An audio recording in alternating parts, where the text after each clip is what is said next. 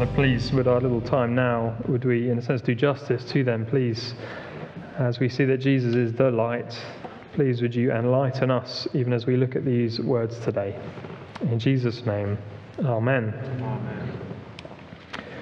How can we know God? How can we know God? That's a big question, isn't it? It's a vital question. That there is a God who made this whole world and everything in it is what we saw described a couple of weeks ago in the first few verses of John 1. But how can we know who that God is? How can we know what he's like? How can we know what it would be like to be in relationship with him? How can we know how to be in relationship with him? Well, can I suggest that this is not a question to be Googled? I did it. I wouldn't recommend it. Sorry, I'm going to untangle myself here. But it is a question that I think the Christmas message helps answer for us. A couple of weeks ago, when we looked at the first few verses in John 1, we were given this mind-blowing view of the Lord Jesus. We saw that he was eternal and equal with God. He was God, and yet was distinct. He's one person of the Godhead. Just referred, we saw that actually all things were made through Jesus. And then John, in this introduction to his account of Jesus' life, he goes on in giving us this kind of snapshot overview of who Jesus is. And in the first few verses, we saw the predominant theme was Jesus, the Word. And then that imagery transfers over from word to today being the light. So in our verses that we just read, the light comes 4 times. And that's actually in addition to 2 times that it came in the first few verses. And just look with me back at verse 5, which kind of transitions these 2 sets of verses. It says, the light, Jesus, the light shines in darkness, and the darkness has not overcome it. Have you seen how that is actually put in present tense? So much of what we're thinking about is past tense when Jesus came to earth at Christmas time. But this verse here is saying actually the light shines. So started as Jesus came into the world and continues to shine in darkness. Darkness, a summary description of the world in which we live. It's a moral darkness. Living in London, right, it never gets dark, does it? We're in our bedroom, it's like daylight trying to go to sleep with the street lights around. But I wonder if you've ever been into a cave. You go down in the cave, and if you go on a tour, quite often part of that tour they'll turn the lights off. That is dark, right, when you can't even see the hand in front of your face. And that's a description of actually what this world is like. It's in darkness, a deep darkness. But imagine you're in that cave, okay? You're in the dark, you can't even see the hand in front of your face. And then a lamp comes on over in the corner, one of those old miner's lamps. What does that light do? Well, that light, it reveals. It means that we can see. It means that we can understand. It means that we can make sense. We can know what is in that cave. And in a sense, that is what Jesus, the light, means. He came to reveal. And so that's why our first point of these verses is Jesus' revelation. Jesus came to reveal, to enlighten. Have a look down at verse 9. The true light, which enlightens everyone, was coming into the world. You see that Jesus is described as the true light, like the genuine light, the one and only light. And the purpose for his coming, we see in verse 9, was to enlighten everyone. His purpose was revelation, a revealing and enlightening. Why did Jesus come at Christmas? All right, we could answer that question in all number of ways. The answer of verse 9, why did Jesus come at Christmas? He came to reveal, to give knowledge of God. Jesus came at Christmas to give knowledge of God. And actually, this isn't a new theme. Just think back to the first verses where Jesus was described as the Word. That is actually a communication word, right? If I want to reveal something to you about myself, how do I communicate with you? Well, the best way of me communicating with you is to speak, to use my words. And so even in the first verses, Jesus being described as Word is God's revealing. And now described as the light, these two things come together. The Word who came into the world is the light, the true light. He is the genuine and ultimate self-disclosure of God. The ultimate self-revelation of God. That's why Jesus came into the world, to reveal. I've lost count of the amount of people who have said to me, if God was really there, well, why doesn't he kind of show himself? If he was to come down now, then I would believe in him. And my answer at every time when I hear that is to say, well, if you lived just over 2,000 years ago in Israel, well, then you would have done. You see, Jesus coming to earth was God making himself known, was revealing. If you are exploring Christian things at the moment, just thinking about them perhaps for the first time, and you want to know who God is, how can you know him, what he's like? Look at Jesus. Look at the light. He is the one who can enlighten you. He is the one who can show you who God is. Again, if you type into Google, how can I know God? You'll get all kinds of answers. But Christmas says no. It's when we're looking, if we want to know God, well, look at the person of the Lord Jesus. Look at the light. God come to reveal himself to us. And of course, he came as the Word, he came as the light. And here and now today, we know the Word through his Word, the Bible that most of us have in front of us. That's how we know him today. Jesus is light. These slides might be in the wrong order. Can we get rid of those readings? Sorry, could you come through to the next one? Thanks. Brilliant, thank you. Jesus is the light. But how do we, in a sense, know that he is the light? Well, in one sense, he is self-evident. All that he said and he did reinforce that point. If you're not convinced of that, then I would love to, this Christmas time, give you a very small Christmas present. This is John's Gospel, so this is the book that we're looking at the moment. And if you're not sure about who Jesus is and saying, well, to claim he's God, that's a huge thing. You're not sure about that. I'd love to give you one of these for you to read through this Christmas. There's a just small pile on that table in the foyer out there. Just grab one as you leave. And read it this Christmas time to see that Jesus, see all that he said and did, that shows that he is indeed this Word, the light. But actually, God gives us further affirmation. Have a look back now to verse 6. There was a man sent from God whose name was John.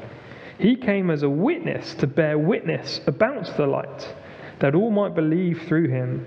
He was not the light, but came to bear witness about the light. See, God sent John the Baptist. He's not called John the Baptist there, but that's who he's referring to. John the Baptist, who was a remarkable man. He was a relation of Jesus, and he came proclaiming repentance, calling God's people to turn back from their rejection of God and their ignoring of him, to turn back for forgiveness. And he baptized people, an outward expression of repenting, of kind of dying to the old life and rising again to the new life. And he was a remarkable man, so remarkable actually. You see in verse 8, we have to be told that he wasn't the light. Right? He was not the light, but came to bear witness about the light. He was so remarkable in his character and all this preaching and all that he did that we explicitly have to be told that, look, he wasn't the light. But he was, verse 6, he was sent from God. And he came to bear witness about the light. So just kind of very simple diagram there. But God sent John the Baptist. And his job, and we see it repeated, was to bear witness about Jesus. And indeed, we'll look at John the Baptist's testimony next Sunday, on Boxing Day. We'll hear more of that. But John the Baptist, as it were, represents the prophets of the Old Testament. So being sent by God, like Moses, like Elijah, like Jeremiah, like Ezekiel, like all those other prophets who were sent by God to speak for him, so was John the Baptist. And he was the last, in a sense, greatest of these prophets. And he was sent saying, here is the one all those other prophets has predicted was going to come. And John the Baptist says, look, here he is, he has arrived. John confirms that Jesus is the light who reveals. Jesus is the Word, he is the light. And what incredible things we have seen about him in these first verses, haven't we? That he's eternal, that he's God, that all things were created through him, that he's the light come to reveal. And John goes on, picking up now again in verse 10, he was in the world, and the world was made through him. Once again, we're reminded of his creative work. What a moment this will be. The Creator, as it were, comes to creation, but then we get an almighty shock. Look again at verse 10. He was in the world, and the world was made through him, yet the world did not know him. The world did not know him. Here's our second point. First we had Jesus' revelation, but now we see Jesus rejected. Verses 10 to 13 really are a summary of Jesus' life on earth. And what an anticlimax. We were built up with who Jesus is, and he comes and he's finally arrived on the world that he created, and the world did not know him. We're meant to feel the surprise of this verse. Jesus comes to humanity that was made through him, and yet his people failed to recognize him. The light came so that people would know God, but people didn't know him. And in fact, it gets worse. In verse 11, he came to his own, and his own people did not receive him. Here, that's the own is talking most probably about the Jewish people. In the Old Testament, the Jewish nation were God's chosen people, his own possession. And Jesus came and sent first and foremost to the Jews. He came to his own, and yet they didn't receive him. They rejected him. And if you do read this gospel over this Christmas time, actually we'll see even by the end of chapter 1, Jesus is written off as insignificant. In chapter 2, he has an almighty clash with the religious leaders in the temple. By chapter 5, the Jews were persecuting him and they wanted to kill him. It didn't take long. And in fact, by chapter 19, they do. They crucify him. I said earlier that verse 9 to 13 are a summary of Jesus' time on earth. But actually, it's also a summary of the time now, the time that we live in. Because you remember in verse 5 that the light shines in darkness. And sadly, we live in a world where almost entirely Jesus is rejected. If we're Christians, I think we're kind of used to that.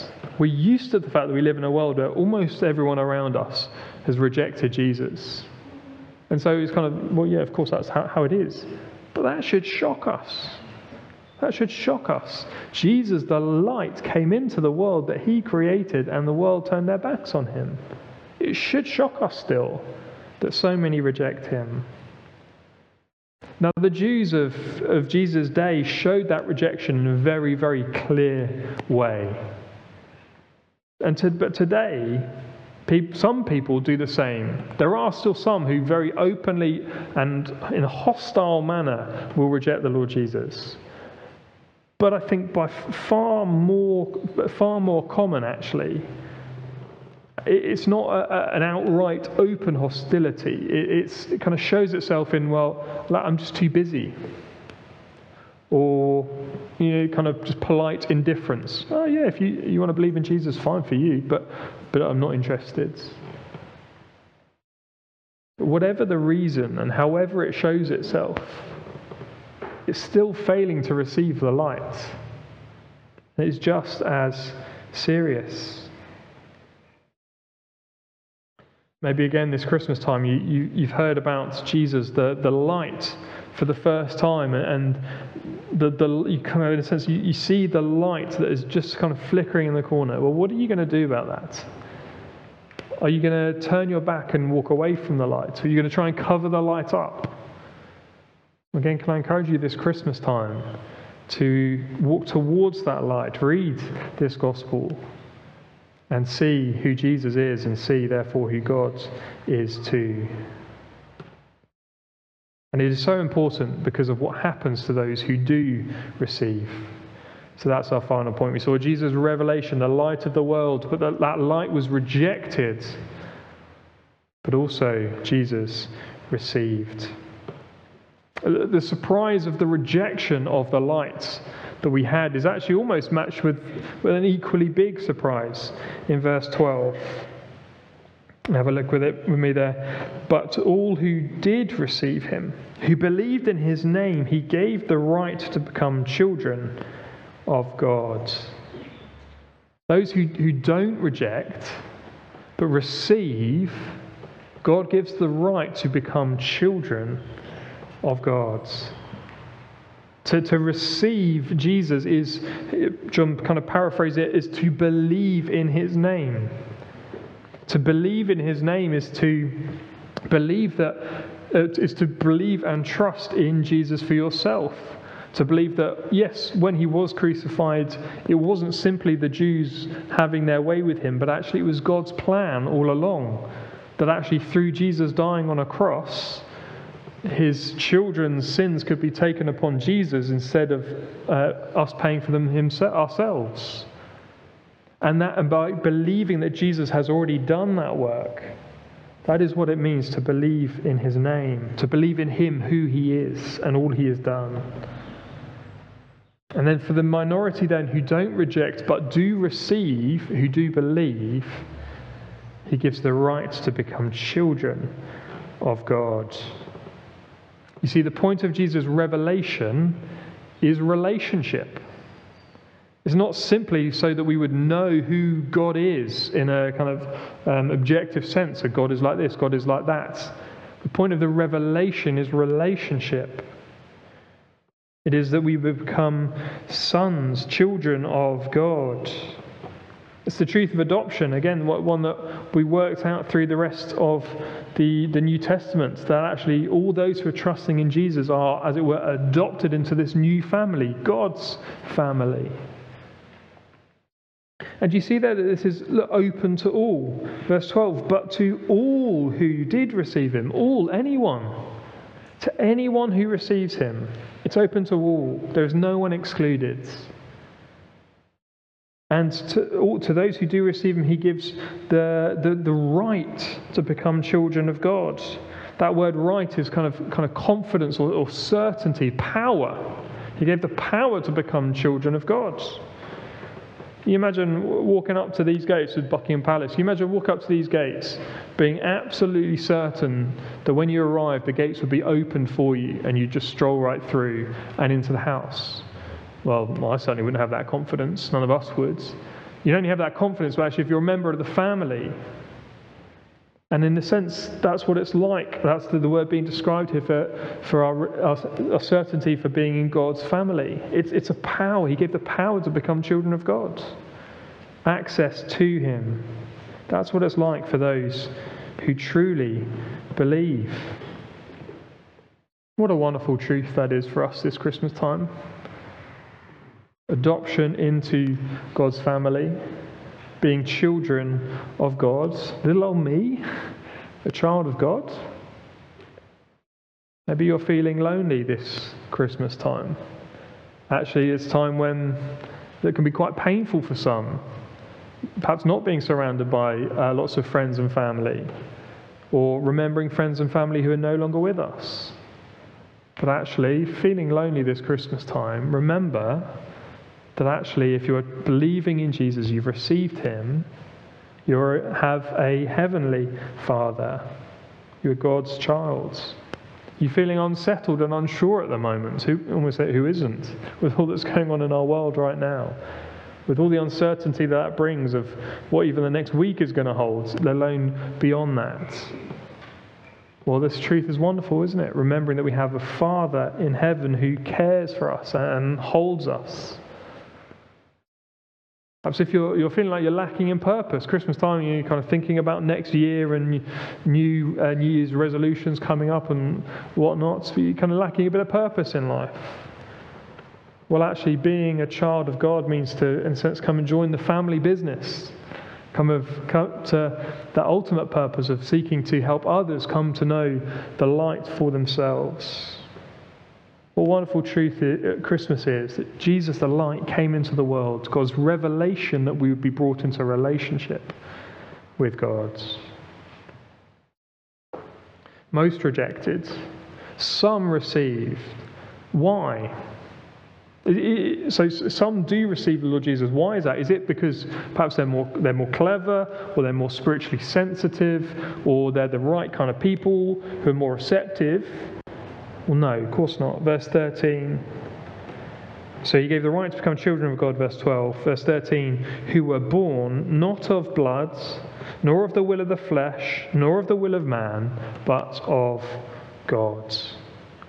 You see, adoption into God's family actually comes in this kind of form of a second birth. And this birth has nothing, firstly, to do with blood. It says that we're born not of blood. That is, it's kind of nothing to do with race or family. So it's not that, you're the right kind of nation, you're from the right nation, or you're from the right family. No, none of that. But being a member of the Jewish race, God's chosen people of the Old Testament didn't mean that. Certainly no other one. So it has nothing to do with race or family. It has, secondly, so it's not to do with blood. Lost it, verse 13. Not to do with blood, nor the will of the flesh. That, I think, is meant to be contrasting our kind of natural birth, not coming from sexual desire. Nor finally by the will of man. This isn't something that humans decide upon. In fact, the imagery of birth is a really helpful one for it. I had absolutely nothing to do with my own birth. None whatsoever. No choice in that. Neither did you. And in the same sense, this second birth comes not from blood, not from the will of the flesh, not from the will of man, but of God. That doesn't take away our responsibility to receive, to believe in his name. But having done so, when we do that, we realize actually that birth came from God. Those who receive Jesus only do so because of God's sovereign grace, bringing about this adoption. And again, how wonderfully freeing this idea of God's sovereign grace is to us. If you're not sure you can do enough, not sure if you're the right kind of person, well, actually, we remember these things. For this, being born into God's family isn't by self, it is ultimately from God. Jesus, God's revelation, come in the world to make God known. He is the light. Most, so sadly and shockingly, reject the Lord Jesus, reject that light, choosing to love darkness rather than the light. But to those who don't reject, but who do receive, he gives the right, the power, the certainty to become children of God. That is the good news of Christmas that I hope you'll be thinking on, enjoying through this week in the build-up to next Saturday. Let's pray. Our Father God, thank you that you haven't left us guessing about who you are, that you haven't left us some puzzle to untangle or some path to explore, but you've revealed yourself in the Lord Jesus. Father, pray that for us, that this Christmas time, with all hopefully lovely times with family and fun, yet would they be totally full of the Lord Jesus, as we remember him and think on him the light, and therefore know you better too. Thank you for this incredible truth of being brought into your family, and we praise you for your sovereign grace. in that work. Amen.